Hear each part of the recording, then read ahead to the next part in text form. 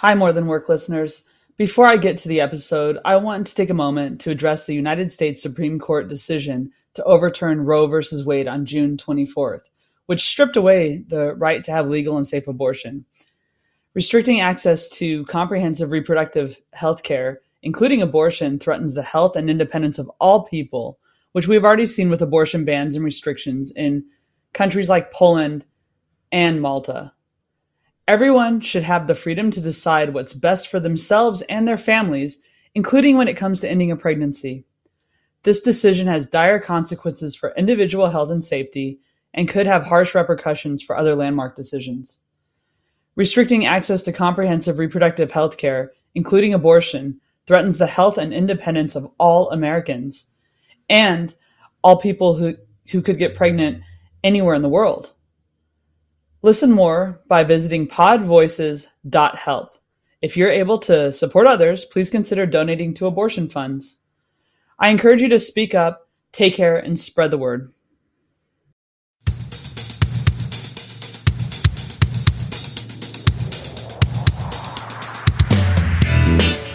This is More Than Work, the podcast reminding you that your self-worth is made up of more than your job title.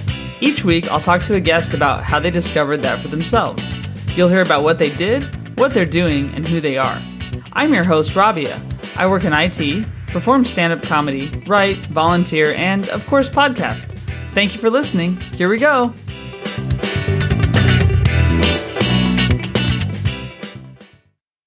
Hello, and welcome back to More Than Work this week. I'm going to get you to the episode pretty quickly because it was a lot of fun to record and a lot of fun to edit, and kind of difficult to edit because this guest and I kind of went off the tracks a few times, but I hope that you're as entertained as we were by ourselves.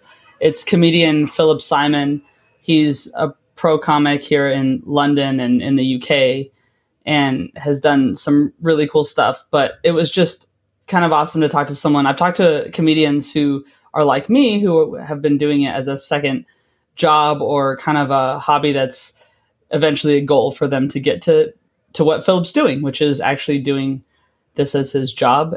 So it was really interesting to talk to him about how he got there and what he does. He does some charity work too, which is awesome. And that's one thing that really resonated with me when I thought he would be a good guest for the podcast. So just kind of forgive us a little bit because you're dealing with two people who think they're funny. One of them for sure gets paid to be funny. The other one is me, who isn't doing that yet, but still, makes people laugh every once in a while. And I just, have fun with this one. If you're listening and you're in the UK, he's going to be at Edinburgh Fringe, so he'll talk about that at the very end. But start looking and supporting acts who are going to be there. I'm going to be at Camden Fringe just for 3 dates with one of my friends doing a double bill and just trying out a longer set, just kind of like I did last year, but a little better. Let me know if you have any guest ideas or you have any feedback. I'd love to hear it. And I'm really excited. I've got a couple guests similar to Philip who are really pros in their areas coming up too. Not all comedians, but an author coming up and a few others that I'm really excited for you. So stick with season 6. Don't forget to leave a review, rate, all that kind of stuff. Thank you. All right. So my guest today is Philip Simon. He's an award-winning comedian, writer, and actor. So thanks for being on, Philip. Thanks for having me. Yeah. Glad you're here. So where am I talking to you from? I am in my front room at home, which started off life as, it was meant to be a snug, a spare room, that kind of thing. And then lockdown hit and it became like an emergency study where everyone had to work when the kids were being homeschooled elsewhere.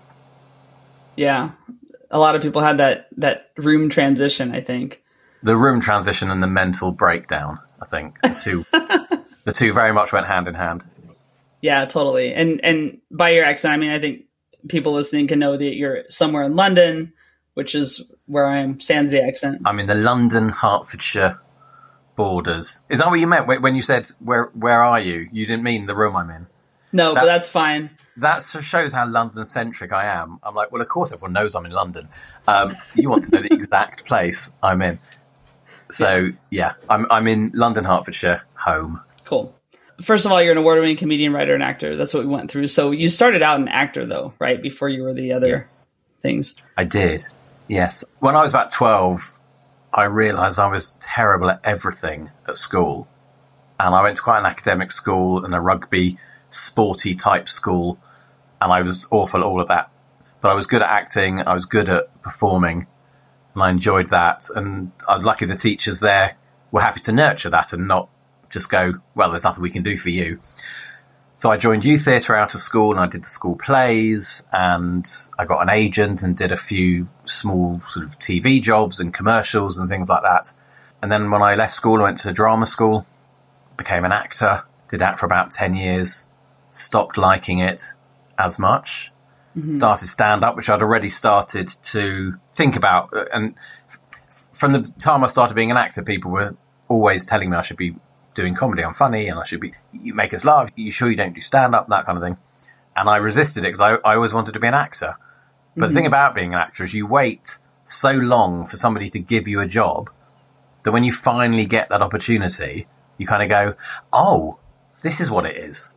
Doesn't maybe live up to the expectation. I had some lovely jobs. I really enjoyed a lot of what I did, but eventually I didn't want to do it anymore. So I started stand-up, and from the moment I first performed stand-up on stage, that was my happiest I've ever been. That was just, I kind of came alive. Yeah. But 10 years of acting, I mean, that's quite a while to be doing that. Did you have any time that you... I'm very stubborn. Yeah. Well, no, but did you like it at some point during that, or was it always just kind of not what you wanted, but you had... No, I loved it. I loved it. I loved being at drama school. I went to the Guildford School of Acting, which is quite a well-established school. It's got some famous people who went there as well, so it's quite well respected. I did the 3-year course there, and you leave, you do a showcase, get an agent. My first job out of drama school was a TV commercial, which was great because it's sort of 2 days work, but you earn enough money to sit back for 6 months. I did some theatre, and I absolutely loved that. Some touring theatre where I did the acting ASM job, the assistant stage manager, where you've got a few lines in the play, but you're also having to move scenery and chip in with all that. And I loved that. Absolutely loved it. I worked with people I'm still friends with now, and that was over 20 years ago. And I've lost touch with people I met 5 years ago. So, I've made some really good friends doing that job. Did some pantomimes, which is a great British tradition of silliness at Christmas. Always kind of veering towards comedy, but not knowing that I should be doing comedy, really. Did a few TV bits. But, you're at the studios for a week and you've got 3 lines to perform. There's a lot of time to sit and wait and do nothing. When you're actually performing, I loved it. I really enjoyed it. When I wasn't acting, I was temping in offices, which is really easy. Yeah. I wasn't having to be a waiter. I wasn't having to work minimum wage cleaning pots and pans and things. I was able to have the flexibility of working in an office, which I was good at. And I had contracts that lasted a day or contracts that lasted a few years. And it meant if I had an audition, I could just disappear. I could go for a job, audition, or take a week off to do some work. And there was no commitment. So, yeah. So at its peak, I loved it. The big job I did was playing Daddy Pig in the Peppa Pig theatre production.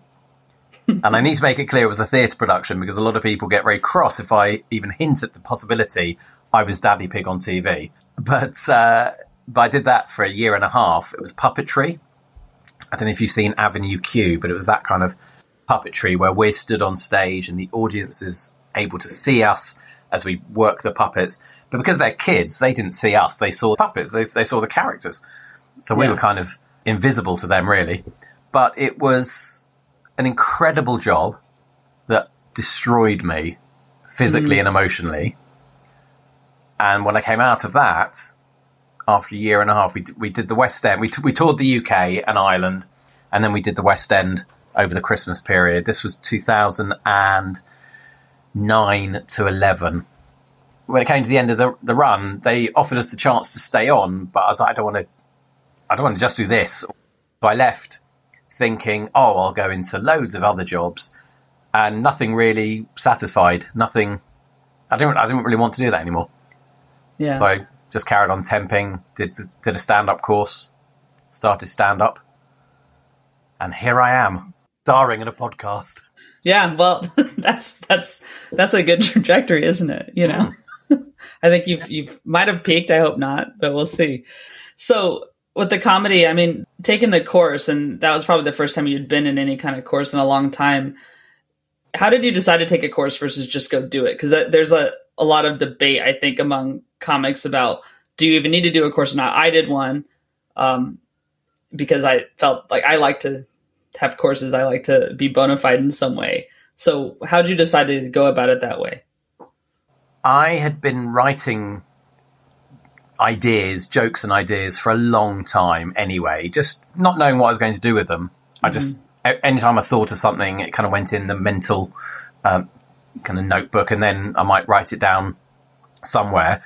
And I had been randomly to an afternoon open mic somewhere. Can't remember where it was now.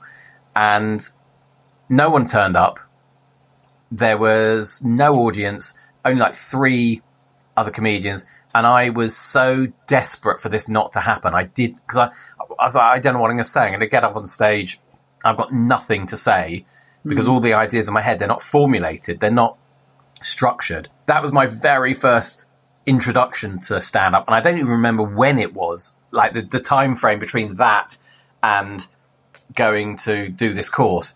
But when I left Peppa Pig, I knew already about this place in Camden called the Comedy School, because I'd done a sitcom conference, I guess, like a day's conference with casting directors there and writers there, and you went from session to session. And so I knew about the Comedy School. So I just looked on their website. I was just temping one day. Do you know where I was? I was temping in an office that rehouses people when they are made homeless through an insurance claim. So the house floods, and it was my job to either find them accommodation or find furniture and stuff for their accommodation. That was one of my temp jobs. And I was just sat there one day Googling nonsense, and I thought, I'm going to see what this school could offer me. And I did the course. I signed up there and then. Yeah. It was 8 weeks on a Sunday morning in Camden, which is, there's no way comedy is meant to work then. There were about 14 of us on the course. I think only about 2 or 3 of us were performers. The rest were doing it for different reasons. Someone was doing it to win a bet. Someone was doing it because their friend had done it before and they'd had fun. I think there were only a couple of us. And now, from my course, I think I'm the only one still doing straight stand-up. There's maybe 2 other performers I can think of. But I knew as soon as I got there, that's what I wanted my career to be. I remember sitting in that room the first time, and the guy who runs it, Keith Palmer, kind of went round the room, and everyone was being a bit coy when he was saying to them, "Do you think you're funny?" And they were going, "Oh, I don't. Well, I mean, people tell me I'm funny." And he got to me, and I was like, "Yes, I know I'm funny. I know I don't know how to structure what I've got yet, and I need the discipline. But I also know I don't want to be driving to Glasgow for 20 quid to drive back from Glasgow, you know." Yeah. So I already knew that I wanted to think seriously about it as a career. And that course gave me the structure that I needed to take ideas and material, see what I could do with it, play around with what I could do with it in a very safe space. And I think without that course, I would have been kind of just lost on the open mic circuit for a long time. And since then, I did that course in 2011. So where are we now? 2022. It's exactly just over 11 years since I did it. Since then, the opportunities that I've had in the stand-up world directly from them have been amazing. I've worked with them. I still go back and talk to the current students and do a Q&A and talk to them about the circuit. And it's that involvement that I really like. Yeah. Yeah, and it created a different part of the community for you than the broader one too, which is nice. Yeah. Yeah. So do you remember the first joke you wrote that you properly wrote? I remember the first joke I told. Okay. So this, I must have been, I don't know, 5 or 6, 7. And I was being lippy to my dad, which wasn't like me. I think my brother, who's 4 years older than me, was being a bit of a dick. And I was winding him up to see the reaction from my dad. My dad said something like, "Stop it, Philip, don't stir." And I said, "I can't stir, I haven't got a spoon." And I was so proud of myself that this joke had kind of come off, because I could see he was impressed. Cross, but impressed. Yeah. So that was the first joke I remember vividly performing. Writing, I've got one of my favourite jokes, which is one I call Grandma's Obituary, which is where I read out the obituary from when my grandma died, and by the end of it, it's actually become a Lonely Hearts advert for me. And I wrote that a long time before my grandma died. Yeah. And I never used it, obviously. It was just one of the ones I'd written and just had somewhere in my brain file. And then when she did die, I used it, and it was very cathartic because we were very close. She was my only living grandparent, so very close. I still sometimes use it now, and it's lovely to be able to say her name. And so that's the one, I think, my oldest memory of a joke that I structured and put together, and I'm quite proud of as well. Yeah, that's fine. So I mean, I'm a much newer comic than you, so I have a few things I've written about my grandma, and one of them works pretty well so far. I'm still cleaning it up, but and I told my mom, it's just I like that I'm honoring her in that way, even though it's kind of having to go at her a little bit. It's just fun. Like it's sometimes fun to write jokes that kind of, poke at people that you love, but also, you're spending your time on stage talking about them. So yeah, and I get to say her name, and I get to share. And actually, I did it recently at a gig, and I said her name. She's Daphne Benjamin, and then shortly afterwards, someone shouted out, "I think I know your mother." And it was such a Jewish response. I'm Jewish, obviously. I should say that to any listeners who think he's about to go off on a rant. I'm Jewish. So any rant I'm allowed to go on has been endorsed by my people. But it was such a Jewish... He'd been a member of our synagogue. Hearing the name Daphne Benjamin had triggered in him, oh my goodness, I totally know who that person is. The location where we were made sense. And he just shouted out, "I think I know your mother," which is a weird heckle to get, but great fun as well. And it wasn't an easy gig, so I was quite happy to chat to him for a few minutes.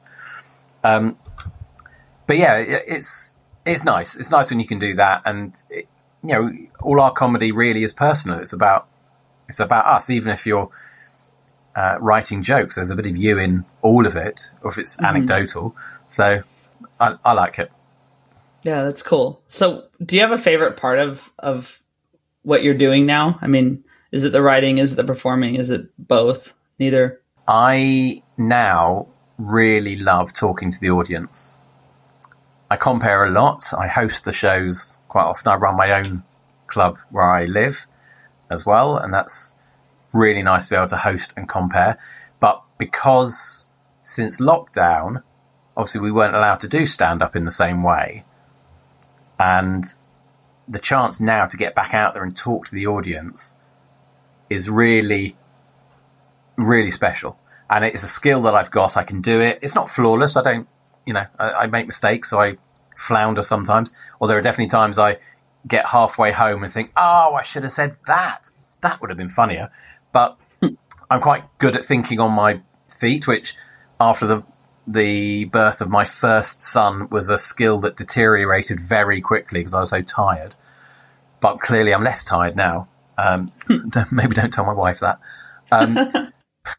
But I'm traveling a lot for comedy as well, and being able to talk to the audience when you're abroad and you don't have necessarily the same shorthand of being able to talk about the London tube because they live in London, or London house prices because they live in London. Just talking to people, making them laugh, making them remember what it was to be kind of out in a live entertainment scenario, which they weren't able to do. It's, we can moan about us not being able to do it, but they weren't either. Yeah.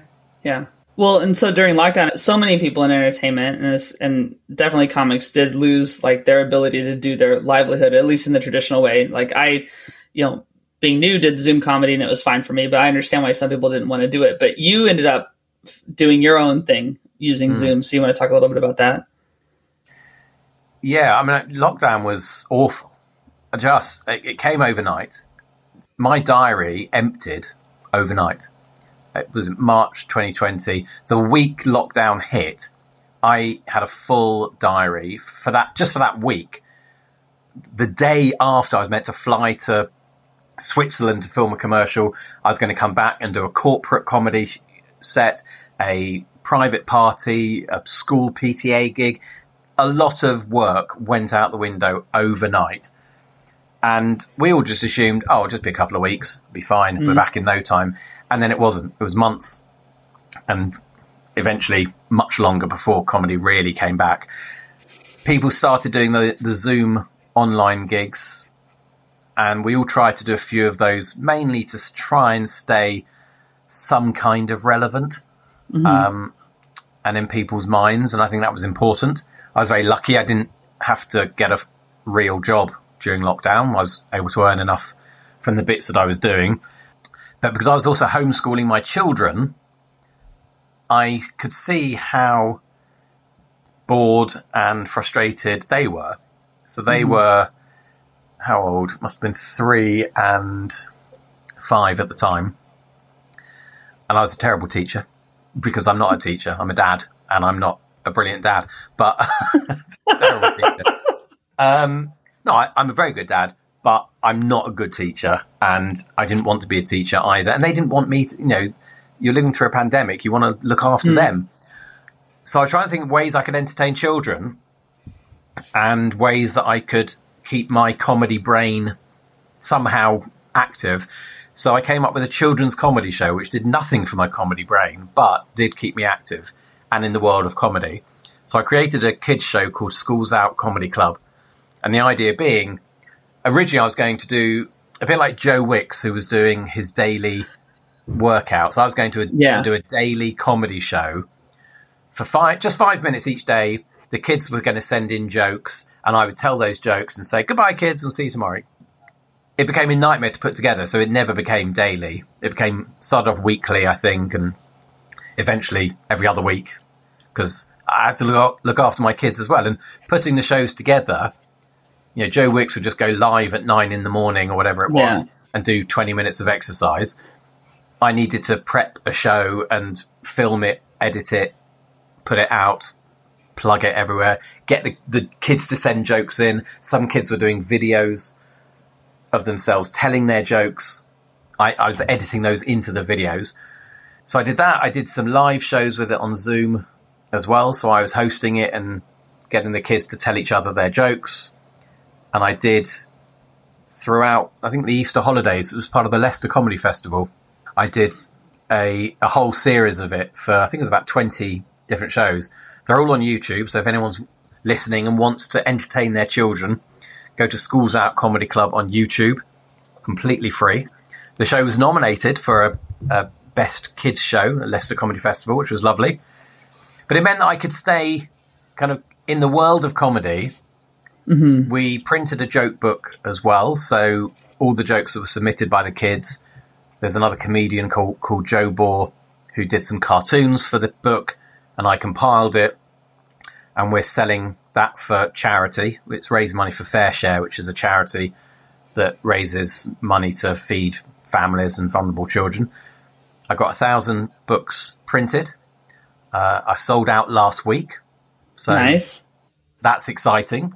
That provides about 4,000 meals in total for the charity. Wow. So That said, I need to make the donation. But when I make my last donation, which will be hopefully tomorrow, maybe this week, it'll be 4,000 meals that they'll be getting, which is lovely because the kids gave me the joke.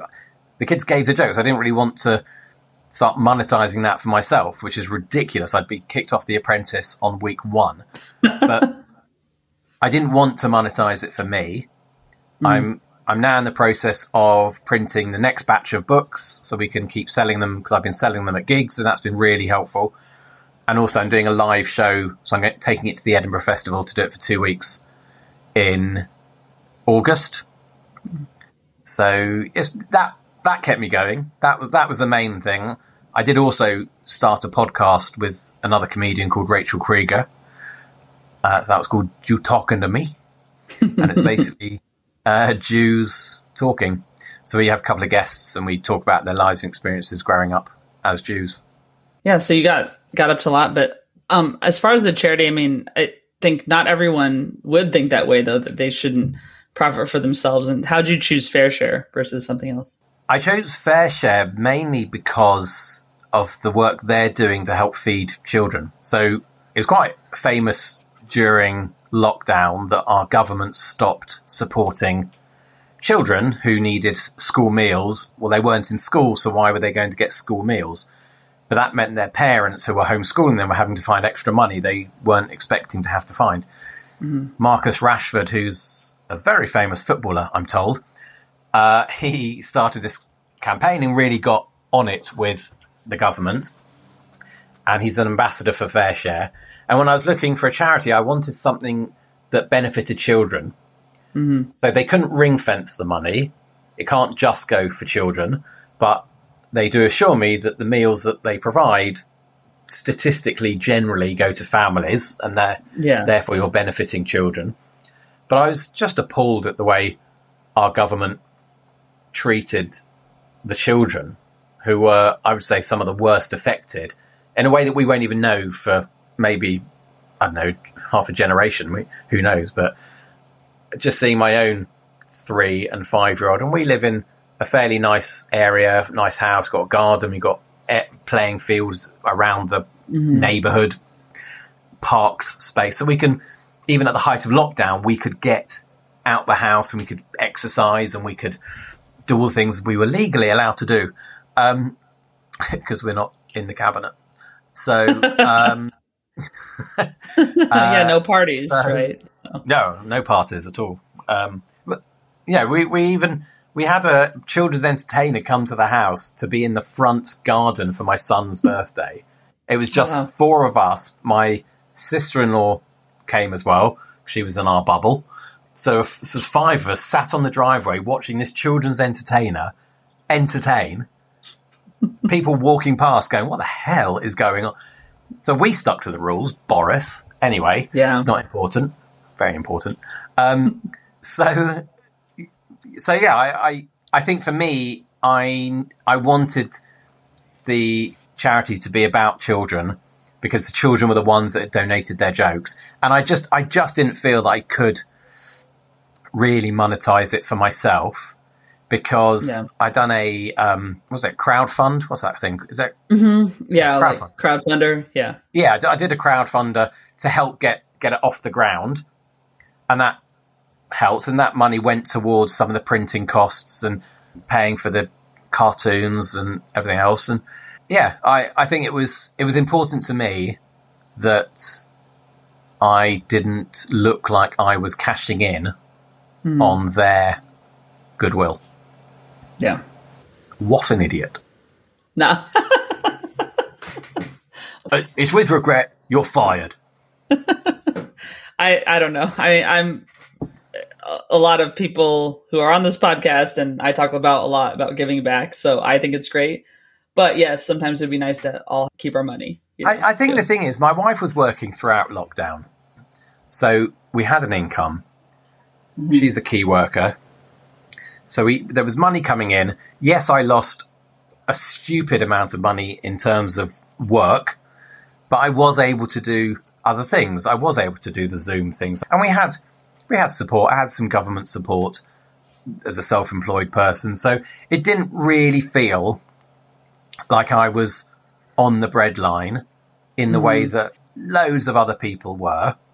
And rightly or wrongly, I decided, I'm benefiting from the shows now. So when I do the live shows, people buy tickets and that comes to me. Or I'd go into schools and I do some workshops with kids now where I do some of these shows and we get the kids up telling jokes. And I've done some Zoom ones and I've done some live ones. They pay for those. So I am monetizing it in that respect. But the joke book just felt like it had to be almost like a pure project. Yeah. And once it's there, I can get it reprinted if I need to. And I can, as long as we don't mind our living room being full of joke books again. Because they sell well at Christmas. Christmas on the website, they sell very well. philipsimon.co.uk/shop. They sell incredibly well. But I'm taking them to gigs now, and people are really supportive. I talk about it. At the end of my set, I allow sort of 3 to 4 minutes to talk about the joke book, and I tell some jokes from the book, and it's a lovely kind of bit that I'm able to do with it. And audiences are happy to support the arts. They're happy to support a charity. They might want to take something home for their kids. Yeah. I did Hot Water Comedy Club in Liverpool, which is one of the best comedy clubs in the UK, but certainly I would say the best in Liverpool. And then I think in one night there, I sold about 100 books. Oh, and wow. That was because 2 nights there I sold 100 books. And that was because the security guards were making people buy books. They were so supportive. But the people coming out were supportive as well. They've all got kids or nieces or nephews, and they're just really supportive. So I'm really pleased I did it because it gave me a focus in lockdown, and it's given me something to focus on now when I do other shows. So I can now do my own grown-up comedy, and I can also invest in doing some children's shows as well. Yeah. Well, and that is, I don't know if that's a challenge for you, but I know for me, just some of my friends' kids and my one nephew is 17 now, so he wants to hear some off jokes, right? He longs for that. But the little kids, I have my one friend, the kid's always like, tell me a joke. And I go, tell me one of your jokes. I'm like, I can't. Even if it's not dirty, you're not going to get it. And so I'm definitely going to be buying one just because I need to bring them some jokes back or just for me to have them on hand. But I think it is cool because kids do have a sense of humor and they do appreciate stuff. They do. And actually, during lockdown, it was really important for kids to be laughing. I know some people who were on their own during lockdown. They're only children, so they didn't have siblings to play with. They didn't have friends to play with.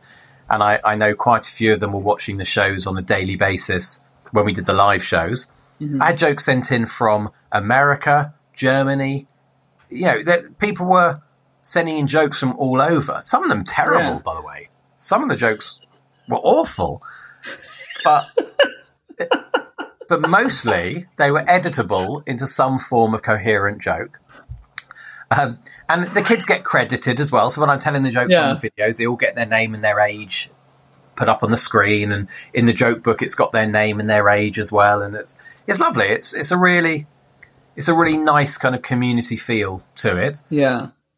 So, yeah, it's good. I'm just now imagining you like watching a kid tell a joke and then just heckling the kid. That's a terrible joke. Well, I do get my son to workshop jokes if he comes up with something. So there's a weekly joke contest that I enter, and they always give you a theme. Yesterday, the theme was mirrors. And the joke I came up with was... I always use mirrors when I make love because sometimes you have to take a long, hard look at yourself. And I showed that to my wife and she laughed. And I submitted it. I didn't win. I now know. Livid. But my son was like, what joke did you submit? What joke did you say? I said, I'm really sorry. I can't tell you. But why didn't you see if you've got a better joke that you can tell? So he told me a joke. I can't remember what it was now. Otherwise, this story would have been cracking. But I can't remember what it was. But it was sort of halfway there. But patronising him and going, "Oh, that's so good, well done." I was like, "Oh, I think the premise, what you'll come up with, is amazing. That's really clever. Maybe if we just tweak the ending, the 5-year-old, if he's telling me a joke, then I'll just laugh." His was, why did the clock cross the road to get to the mirror on the other side? That was his. That was his attempt. So I was like, I said, you know what? It's brilliant. I'm not going to submit it because it's not actually funny, but it's brilliant. It is funny, actually. No, but it's funny because I've told you a 5-year-old said it. If I submitted if you would have said it as me, a 43-year-old, they'd be like, "What is this?" My favourite, and I know this isn't the point of the podcast, but my favourite one is I was teaching them knock-knock jokes, which is a classic. We all love a knock-knock joke. And there's quite a well-known one, I'm sure you must know. We'll do it now, see if it works with the buffering. I don't know what, but let's try. Knock-knock. Who's there? Interrupting cow. Interrupting Moo. cow. Thank you. Right. So you know that joke. So I told, and my son loved it, really found it hysterical. This is when he was about 5 or 6, I guess. Really found it hysterical, and he was telling it all over the place. Absolutely loved it. And I said to him, "Why don't we try it with a different animal? What do you think?" He went, "Yeah." So we did this. Knock, knock. Who's there? Interrupting sheep. Interrupting sheep. Moo. Because he'd forgotten to change the sound. So he didn't at that stage quite get the humour, but he loves jokes. He does, like, they never watched the show. For them, it was a break from me, their deputy head teacher, teaching them. So they never watched the show. A couple of times they tried to be part of the filming, but they didn't have the kind of staying power to do it. So I did the filming post homeschooling, and they watched TV. Yeah, and get a break from you. And that was actually quite weird, because then I've come into this room here to entertain other people's children whilst neglecting my own children who were next door. Right. Well, this is the first time this has ever happened to me on this podcast, but I have no idea what I even asked you in the first place. So I think it was, great. How are you? Oh, where am I talking to you from? Yeah. Okay, well, no, but that's great, and it's good you were able to do all that. Oh, it was about the charity. That's what it was. But charity, yes. I think it's great that you did that. So, as far as doing the podcast, I mean, I started a podcast too. What do you like about doing your podcast, and why'd you pick that subject of Jewish people talking to each other, basically? I think what I liked about doing the podcast when we started is different from now, because when we started, it was during lockdown, and we had access to people, and their time was much freer, and it was a really nice way to sort of be in other people's homes. There were 4 of us, so 2 hosts, actually 5 of us. We had a producer as well, so 2 hosts, 1 producer, and then 2 guests, sometimes all over the world. We did one where someone was in North London and someone else was in Jamaica. We did one where someone was in LA, another person was in Israel. So lots of different people. We're coming into their homes and we're talking to them. Sometimes we're talking to celebrity level people that we're like, oh, not only are we talking to you, we're inside your home. This is amazing. And also it was a podcast that we felt hadn't been done, or even a chat show that hadn't been done. There's not, bizarrely, although people think we control the media, there's not actually a lot of Jewish output. And even if you look at what Jewish stuff there is at the moment, it's quite secular. So there's Friday Night Dinner, which is a great sitcom about Friday night dinner, but actually it's not overtly Jewish. That could be Sunday Lunch. There's Grandma's House, Simon Amstel, brilliant comedy, really great sitcom, fantastic characters and casting, everything about it. But it's considered a Jewish sitcom without having much, if any, Jewish content at all.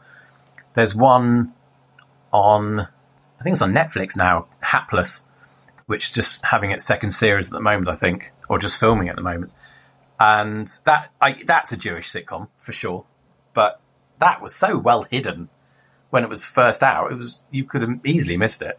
But we had the writer of that as one of our guests, which was great, and a couple of the people who've been in it as well. It was just really nice to get people together to talk not about serious Jewish stuff and not about Israel, which seems to be what people want to talk about when they hear us talking about Jewish stuff.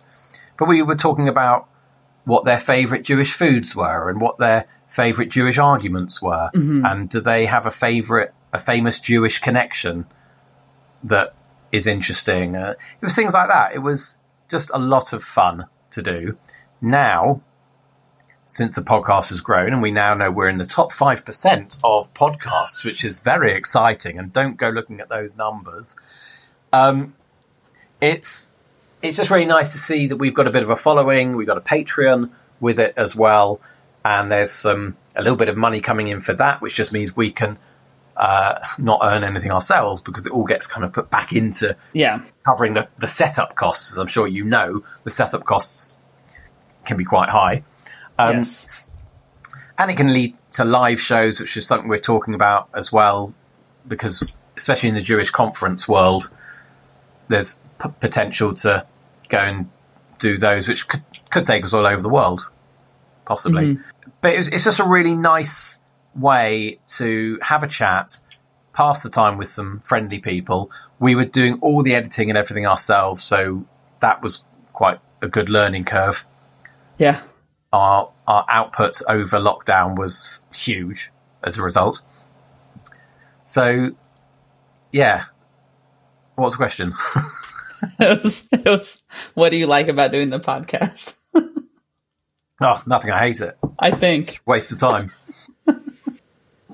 No one listens to podcasts. It requires having a memory, which we've both now shown we don't have, which is great. So I hope maybe I'll read the transcript to know what this conversation's about at this point. Yeah, exactly. It'll just be me going, what was the question? And you going, oh no, what was the question? Right. And so, Philip, in addition to the work you're doing in comedy and on your podcast, you also teach part-time, correct? Well, sort of. I've been doing, I guess it's sex education for about 15 years, probably. I don't consider it to be a part-time job, as more of a hobby. Basically, I used to work with a charity many years ago called the Jewish AIDS Trust, which was specifically set up to assist people in the Jewish community that had AIDS, but also they then had an education program that went into schools teaching about STIs, safe sex, puberty, whatever year you're at, whatever school year you were in, there was something to teach. So I've been doing that for the past 15 or so years as one of their facilitators. And it's one of the jobs that I was doing between acting jobs to help me survive as comedy took off and I didn't need to be doing the sideline jobs anymore. This was the one I felt quite passionate about because it was a chance to pass on some really useful knowledge and information to the school children that will hopefully protect them and their friends in the future. So it's weird. I don't feel like it's a job. I mean, I get paid for it, but it's really awful to say I don't need to do it. I enjoy doing it. And I think there's something about the nature of the work that's important to do, because certainly, especially within the Jewish community, there was a lot of sheltered upbringings and beliefs maybe 15 years ago that aren't as common now, but people didn't assume that Jews could get STIs or unwanted pregnancies, things like that. And actually it's important to shatter those myths. It's all age appropriate. So for the younger children, puberty and relationships and boundaries, we talk about internet safety, bullying, anti-bullying, hopefully, anti-Semitism, because obviously we go into the Jewish schools.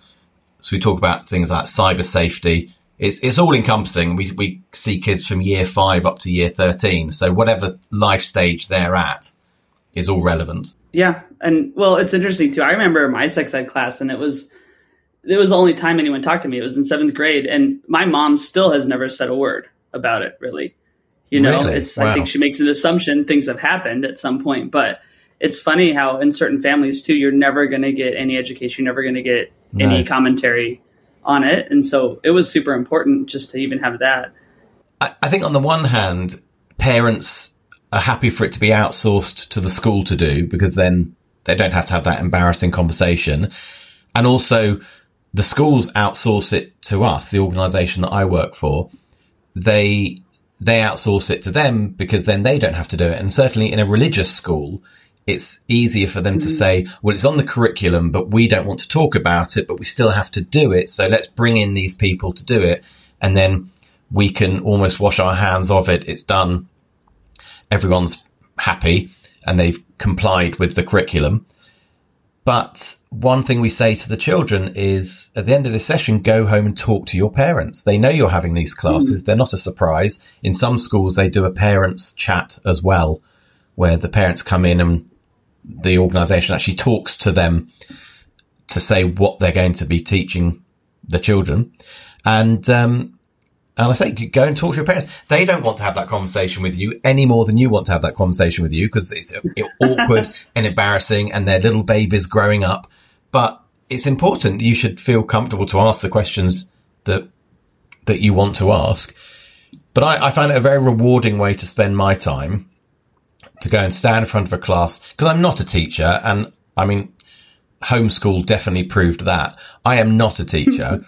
But I am a facilitator, and when I stand up in front of an audience and I do stand up or a compare, that's exactly what I'm doing when I do these classes, because you have to think on your feet.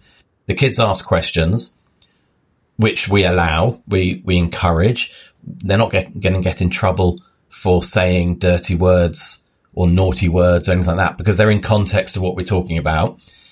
And as long as they take it a bit more seriously than they might at the age of, was it year 5, year 6, year 7? So it's a very rewarding way to spend my time. And it has also helped with the comedy, because I did used to do an entire routine about some of the questions that the children ask, because we give them a scrap of paper and they can write anonymous questions so that nobody knows it was them who asked the question. And I read out some of them in my stand-up, which, out of context, they're very funny questions. In context, they make perfect sense, the types of questions people are asking. And actually, individually, some of them are very interesting questions that might well make you go, I hadn't thought about that. Like, one of the questions was, they wanted to know if it was true that black people had black sperm.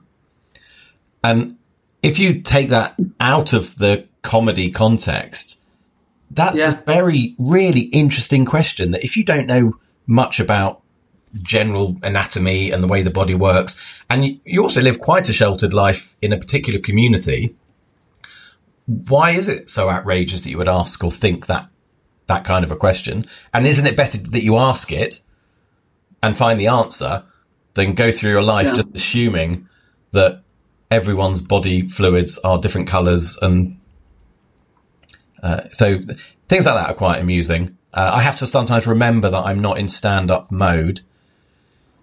I once said something that was me in compare mode and not in teacher mode, because I think what the question was something like, I'm hoping I can say these words on your podcast. Actually, you might want to. Yeah, I can tick the explicit box. It's right. So one of the questions was, is it wrong for a man to masturbate with another man? And I said, I mean, I'm working, so it's not ideal. And that, fortunately, the teacher laughed. The kids didn't quite get the nuance of it. But you do have to be careful. Yeah. So one of the kids wrote on a piece of paper, "Can I date you?" Now, what they meant by that was, I'm a boy, can I date another boy? And once we drilled down into that, that's what it meant. But obviously, if they're writing, "Can I date you?" that opens up a whole can of worms that needs to be investigated, and safeguarding issues. So it's a really interesting job to do, and I'm proud of the work that we do doing it as well. That's good, and it does sound rewarding because you are helping kids out, and also just how you got into it in the first place. So nice. Well, so on this podcast, which I know you don't listen to podcasts, but just so you know, you've been listening to half of one anyway when I've been talking. One thing I do at the end is just ask the guest if they have any advice or mantra they want to share with people, just in general. It could be about anything. I'm often asked by people in the industry what my advice is. Because as I said, I go back to the comedy school and do talks with them. I'm often asked one bit of advice I would give to new acts on the circuit. And I always say the same thing to them. And I imagine I could say the same thing to anyone. That's generally just don't be a dick. You'll get called out. You'll get caught out. It's a very small circuit. Everyone knows everyone. That kind of thing. I guess a mantra. I've gone American. A mantra for life. Sorry. It's in my head now. A mantra for life. I used to think it was kind of a no regrets. Live your life, no regrets. And then I look back and go, I was so busy telling people to have no regrets, I did nothing with my life. So, I don't know. Pick your battles, I guess. That's what I've definitely learned since having kids. Pick your battles. I am terrible at that. It seems for me, my battles are the ones I pick are the only ones my son picks with me. I used to have a joke, which never worked on stage, really, where I said... They always say pick your battles, and I chose Hastings 1066. So whenever I have a fight with my son, I poke him in the eye. Never worked on stage because people thought I generally poked my son in the eye. I don't know. What was the question? No. Just be nice. Yeah. I put stuff on TikTok recently. I did a video yesterday about the new Doctor Who. I don't know if you saw the video or if you know, but there's an actor from Sex Education called Ncuti Gatwa who is going to be the new Doctor Who. He's a fantastic actor. He's black. He's gay. He's an actor. That's why he got the job. He's an actor. But I put a thing on TikTok basically taking the mix saying, oh, it's diversity gone mad. It's ridiculous. I can't believe it. Yet again, absolutely ridiculous. The Doctor Who, the Time Lord, once again being played by a human. Right. Clearly a joke. And the amount of hate it's garnering on TikTok. I mean, most of my videos, for context, most of my videos will get a couple of hundred views, maybe a couple of thousand views, maybe at a push 10,000 views. This currently is at 250,000 views. Is it really? Yeah, it's lewd, and it's since yesterday. Wow. I can't even keep up with the comments. They're so ridiculous. Some are very abusive, not about me, but about Ncuti. But some of it's just, and you think, why? What? It's fictional. It's effectively a children's TV show. Get a grip. And I just think if you haven't got anything nice to say, get off TikTok. That's my advice. That's good advice. Yeah, it's ridiculous. I mean, wait till the new James Bond gets chosen, right? It's just going to be a mess because it's just that people can't understand. And he is a really good actor. I love Sex Education. It's amazing. Yeah, he's great in it. He plays every emotion in that show. He plays happy. He plays sad. He plays hurt, abused. He is such a great actor. Yeah. I did it a while ago. Again, there was, I can't remember her name now. This is a long time ago. We already know I have a bad memory, but a black actress was cast in the role of Anne Boleyn in a Channel 5 docudrama about Anne Boleyn. And I put a video on TikTok saying something like, I can't believe all the people getting upset about a black person being cast in a white role, and then showed a load of pictures of Jesus and different depictions of him in movies over the years. The last one being Brian from The Life of Brian. So clearly it's a joke. And that just led to so much hate. I'm a snowflake. I'm a woke libtard warrior. It's like, get a grip. Clearly these are jokes. My name on all social media is Phillips Comedy. you know, and the best comeback they've got is, oh, where's the comedy? You know, in the joke, mate. It's in the joke.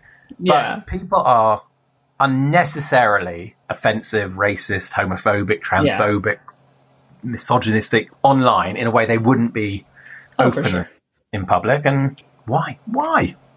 Yeah. Well, and it's funny too, because I like when I get called woke. I'm like, okay, like I'm glad you're seeing me. You know, I'd rather be. I put a video out saying, sorry, I'm not sure what I'm missing here. What is so bad about being woke? And no one could tell. It's a label. It's like calling someone a Karen, which is very unfair, because sometimes you genuinely have to complain about something, and as soon as you can belittle it with a label like Karen, woke, I don't know, Tory, oh, I know. Yeah, it's just a label used to put people in their place. Yeah. It's ridiculous. Yeah, I agree. Okay, so that was good advice. There was a lot there. Yeah, sorry, it wasn't concise. Here's some more advice. Don't say 2 words if you can talk for 20 minutes. So when you do a 45-minute set, do you just really just tell one joke? Is that what happens? Yeah, I just take questions. And then by the end of it, I've forgotten what the question was anyway. Great. Yeah. Okay, so this last bit is called the Fun 5, and it's just questions I ask every guest. So, what's the oldest T-shirt you have and still wear? I have a T-shirt that I had from when I was on my gap year in Israel. I was on a kibbutz called Kibbutz Lotan. It's down in the south, right in the desert. And I worked in maintenance, bizarrely, and I loved it, absolutely loved it there. We were meant to stay for 3 months, and I ended up staying an extra month because I didn't want to do anything else that they were offering. So I stayed, really loved it. And it's a T-shirt where the wording of Lotan, which is written in Hebrew, they've made with palm trees, and I still wear it now as a pajama top because I couldn't wear it for anything else. It's too baggy. No one will allow me to wear it out in public, but it's really comfortable. I was on my gap year in 1997, 98, so that's how old this T-shirt is. Wow. So yeah, that's my oldest T-shirt. Nice. I do hold on to clothes for a long time, and the sad thing about doing video recordings over lockdown has been seeing how rarely I change my clothes.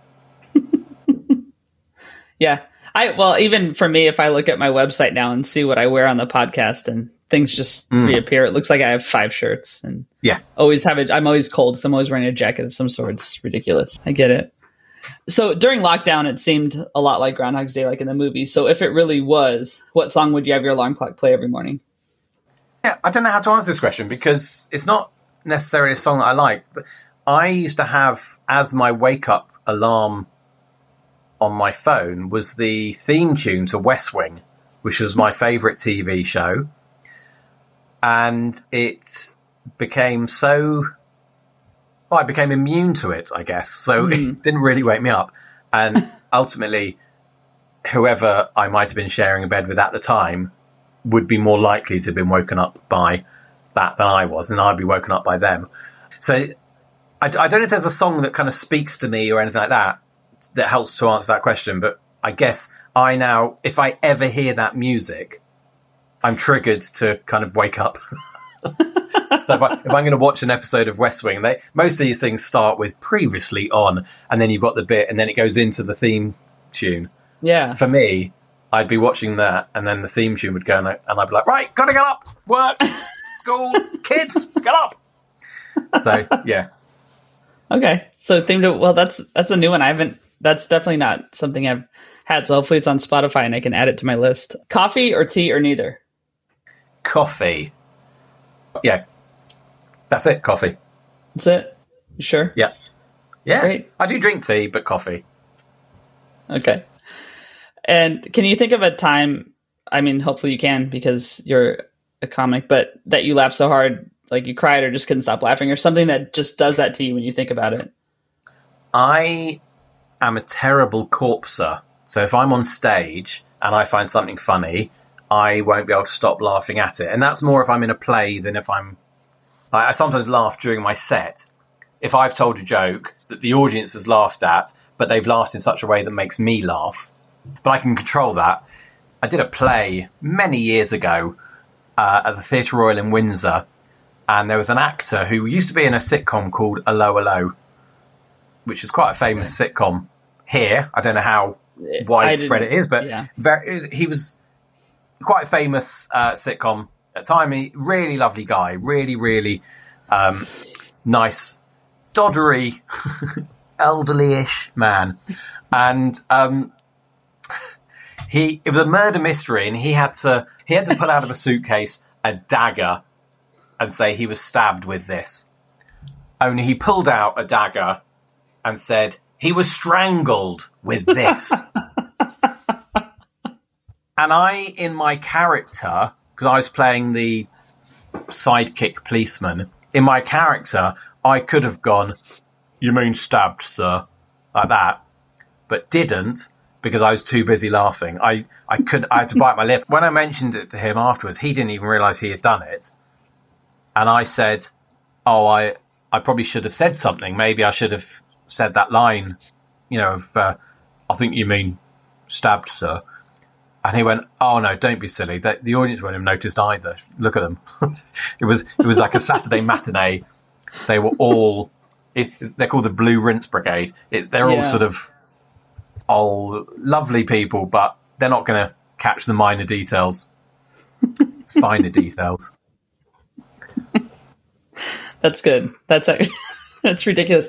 I used to go see like films like the matinee in Midtown Manhattan, and it would look like a parking lot with all the walkers and stuff in the back. Yeah. So I know exactly the crowd, but I'd be the one falling asleep in the theater, ironically. But yeah. All right. And last one, who inspires you right now? Oh, I hate this question. No one. I'm so, anyone who's doing what they want to do right now inspires me. I'm such a believer that life is yours. And if you're not happy doing what you're doing, then do something else. And when I see someone who is taking that plunge to do something they want to do, even if it's at the expense of their security for job or whatever. When I see someone starting a new life as a comedian or as an actor, a writer, whatever, and they're shunning the safety net that they've built up, I'm in awe of that. I didn't really do it that way. I went straight into that. So whilst people look at me and have said, "Oh, I can never do what you do. Oh, I was brave," I don't really see that in myself so much. My sister, I think at the moment, my younger sister, she's on her own. She's in New York and she's just had a baby. It's something she wanted to do for many years. She tried for a long time and was down to like last couple of attempts. And finally it took, and she's just had a baby, and we went out there to visit a few weeks ago. And I look at her and, I mean, first of all, I think she's mental, but I'm in awe of someone who, again, just said, "Do you know what? This is what I want. This is what it's going to take to get it. This is what I might have to sacrifice to get it."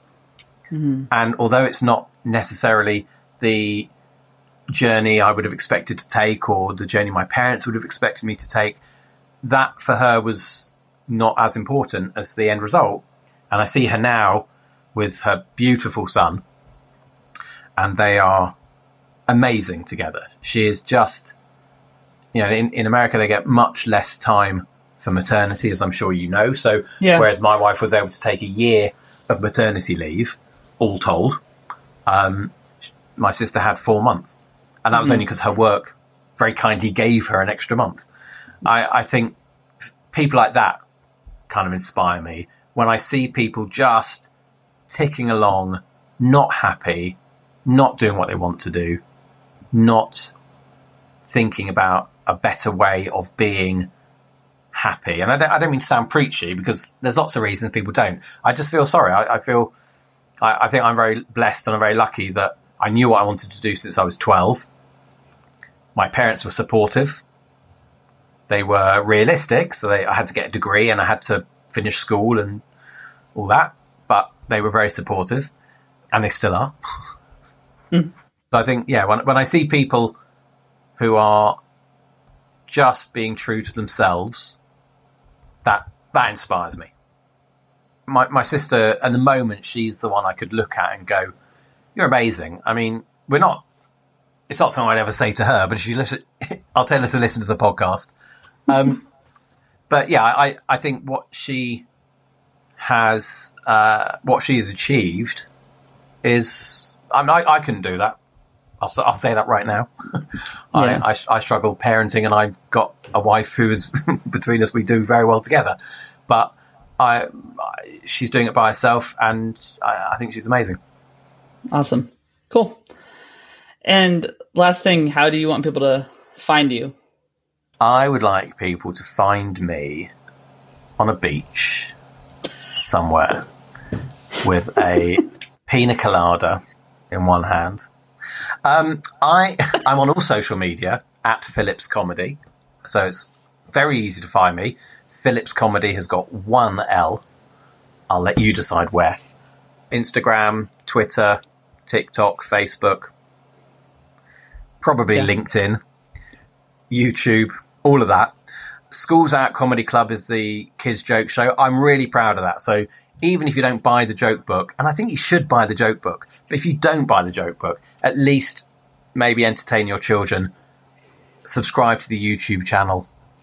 Come and see a live show if you see I'm doing it somewhere near you. If you don't see I'm doing it somewhere near you, invite me. I might come. Or if you work in a school or something like that, I'll come and do it for your kids as well. Due Talking to Me is the podcast. So that's myself and fellow comedian Rachel Krieger. And it's Due Talkin, without the G, Talkin to Me. What else have I witted on about? I don't know. Fringe. Oh my goodness, yes, Fringe. I'm going to be at the Edinburgh Festival. So I'm going to be at the Edinburgh Festival. I'm taking Schools Out Comedy Club for 2 weeks from the 5th to the 18th at 10 a.m. at the Surgeons Hall, The Space. But it's a kids show, I'd say 5+, probably. I'll be there for 2 weeks. I'm also doing Jurorama, which is a Jewish compilation show. So I host it, and we get Jewish comedians. We normally allow one non-Jewish comedian on just to make them feel better about themselves. That is at Whistlebinkers at 5:15. Also throughout the Fringe. I'm only there till the 18th. The show will continue beyond that. But Schools Out Comedy Club only for those days, the 5th to the 18th. And I will be living, whilst I'm in Edinburgh, under a rock for £1 million a day. Great. Well, people will be able to catch you one way or another then. You can see your controversial TikToks as well. I think they should do that. Don't just see the controversial TikToks. Comment on them. Like, share them. Because there's nothing more fun than trolling the trolls. That's true. All right, I'll probably do that after this. So thanks so much for being on, Philip. I really appreciate it. It was nice chatting with you. You too. Thanks for having me. Thanks for listening. You can learn more about the guest and what was talked about in the show notes. Joe Maffia created the music you're listening to. You can find him on Spotify at Joe, Maffia. Rob Metke does all the design, for which I am so grateful. You can find him online by searching Rob, Metke. Please leave a review if you like the show, and get in touch if you have feedback or guest ideas. The pod is on all the social channels at More Than Work Pod or at Rabia Comedy on TikTok, and the website is morethanworkpod.com. While being kind to others, don't forget to be kind to yourself.